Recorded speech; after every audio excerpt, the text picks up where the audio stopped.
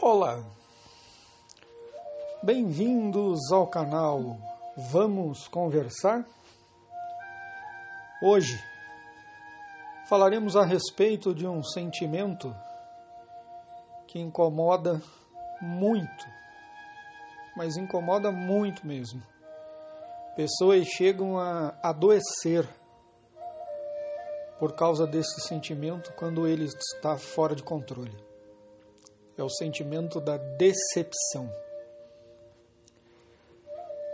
Eis aqui um sentimento que, em sua essência, ocorre muito mais por culpa nossa do que por culpa daqueles que nos cercam.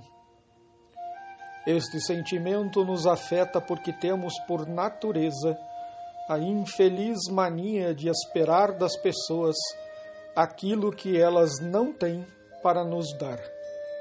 Queremos ter das pessoas aquilo que, em nossa opinião, merecemos. Porém, nos esquecemos que existe uma grande distância entre aquilo que pensamos merecer e aquilo que realmente fizemos por merecer. Se não esperamos muito das pessoas, nos decepcionamos menos com cada uma delas. Afinal, cada um de nós tem suas limitações, e a partir do momento que respeitamos cada uma delas, passamos a ser muito mais felizes. Não é fácil agradar aos outros. Jesus não agradou e ainda não agrada. E nem por isso deixou de ser feliz, nem por isso deixou de amar. Temos que entender que somos humanos e que em nossa essência somos falhos, porém em constante busca pela perfeição. Pelo menos assim deveria ser. Sei que sofremos muito quando olhamos para alguém e somos obrigados a dizer: como você me decepcionou. Porém, esquecemos que neste trajeto de vida, causamos este mesmo sentimento em muitas pessoas. Contudo, quando somos nós a causar a decepção, 1001 desculpas aparecem. A culpa nunca é nossa. Quase sempre nos defendemos tentando empurrar para outro a culpa pelo ocorrido, tentando aliviar desta forma o fardo que nos compete carregar. É fácil olhar para o outro e falar que, de alguma forma, ele o decepcionou. Porém, não temos esta mesma capacidade para assumirmos nossas falhas e reconhecer que também decepcionamos muitas pessoas em busca de nossa suposta felicidade. Cada um de nós tem sua história, tem sua página no livro da vida. Tudo no mundo tem seu tempo, seu espaço, e devemos respeitar estas regras se quisermos realmente ser felizes. Pois se qualquer uma delas for esquecida ou desrespeitada, fatalmente iremos nos decepcionar com alguém, com algo ou com nós mesmos. Temos que aprender a esperar que as coisas aconteçam cada uma ao seu tempo, para assim podermos ser felizes sem decepção alguma, pois elas não acontecem mais cedo e menos ainda mais tarde. Exigimos demais das pessoas e das situações que a vida nos impõe, mas nos esquecemos de que estas situações só ocorreram por escolha nossa, pois nada e absolutamente nada nessa vida acontece sem que nossas escolhas nos tenham levado aos resultados que colhemos. Esta é a essência da vida.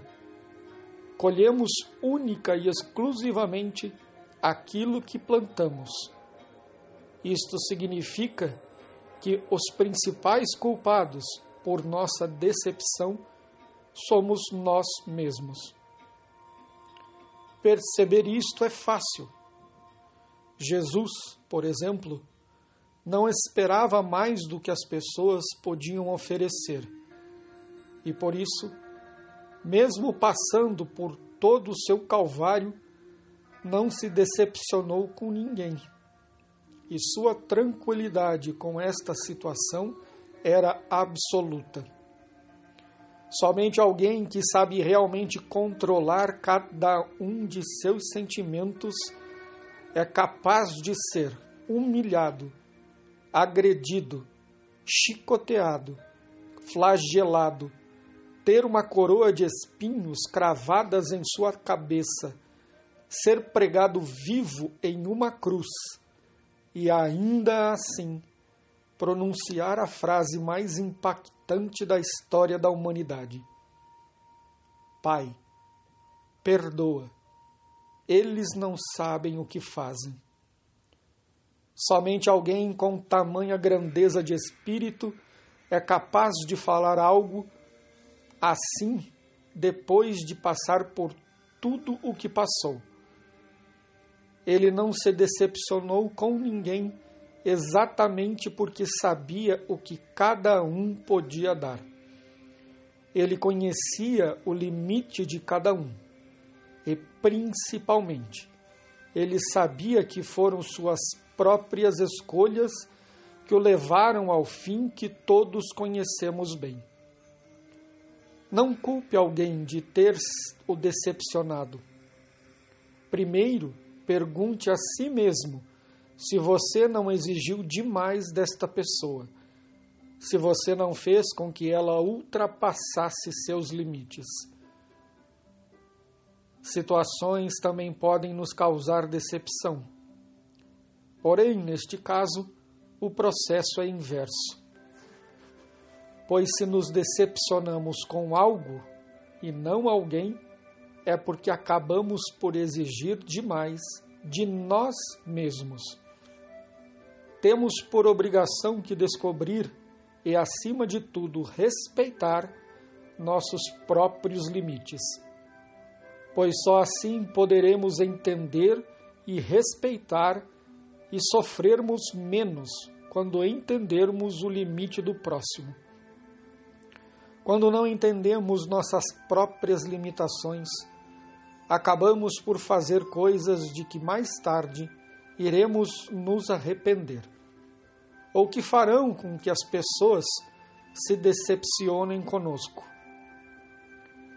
Ter este autoconhecimento é primordial para que tudo flua com serenidade, sem tropeços ou enganos. Quando exigimos demais de nós mesmos, acabamos por nos entristecer com situações que não seriam tão trágicas, mas que por nossa própria culpa acabam por se tornar um fardo difícil a se carregar. Peguemos um exemplo simples, porém clássico. Peguemos o fato de muitos jovens estudarem o ano inteiro em cursinhos, em escolas públicas ou particulares, continuarem estes estudos em suas casas. Alguns ainda não felizes fazem aulas particulares de reforço, tudo com o objetivo de passar no tão sonhado vestibular. Sem saber, muitos desses jovens não entendem que estão eles mesmos se condenando ao fracasso. Sim, eles mesmos serão os culpados pelo fato de talvez não conseguirem passar, pois a cada vez que exigiam mais do que seu limite permitia, afastavam mais o sonho de passar. Esta meta ficava mais distante. O que precisa ser entendido e principalmente compreendido é que os limites são infinitamente variáveis. Cada um, em sua individualidade, deve saber até aonde pode e deve ir. Aquilo que para alguns pode ser difícil de resolver, para mim pode ser feito de olhos fechados, e que algumas coisas que eu tenho dificuldade de realizar, para outros pode ser apenas um passatempo a ser feito. Temos que parar de fazer comparações do tipo: nossa, tal pessoa deve ser burra, pois já faz 2 horas que está fazendo um teste que levei 45 minutos. Aquele fulano deve ser lesado da cabeça, pois já expliquei 5 vezes a mesma tarefa e parece que ele ainda não entendeu. Talvez ele não venha a entender nunca. Afinal, você pode ter delegado uma função a alguém que não tinha a capacidade de resolvê-la, e que, portanto, o erro foi seu e não dele, já que ele está indo até onde seu limite o permite. Foi você que exigiu demais de uma pessoa que não podia. Foi você que errou ao pedir que ela fosse além de seus limites. Temos que compreender que todos somos diferentes e que, portanto, nossos limites são diferentes. Se entendermos isso, pararemos de sofrer por decepções que nós mesmos criamos.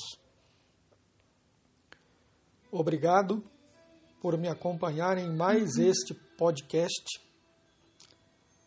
Espero que tenha ajudado a todos. E até o próximo podcast aqui no canal Vamos Conversar?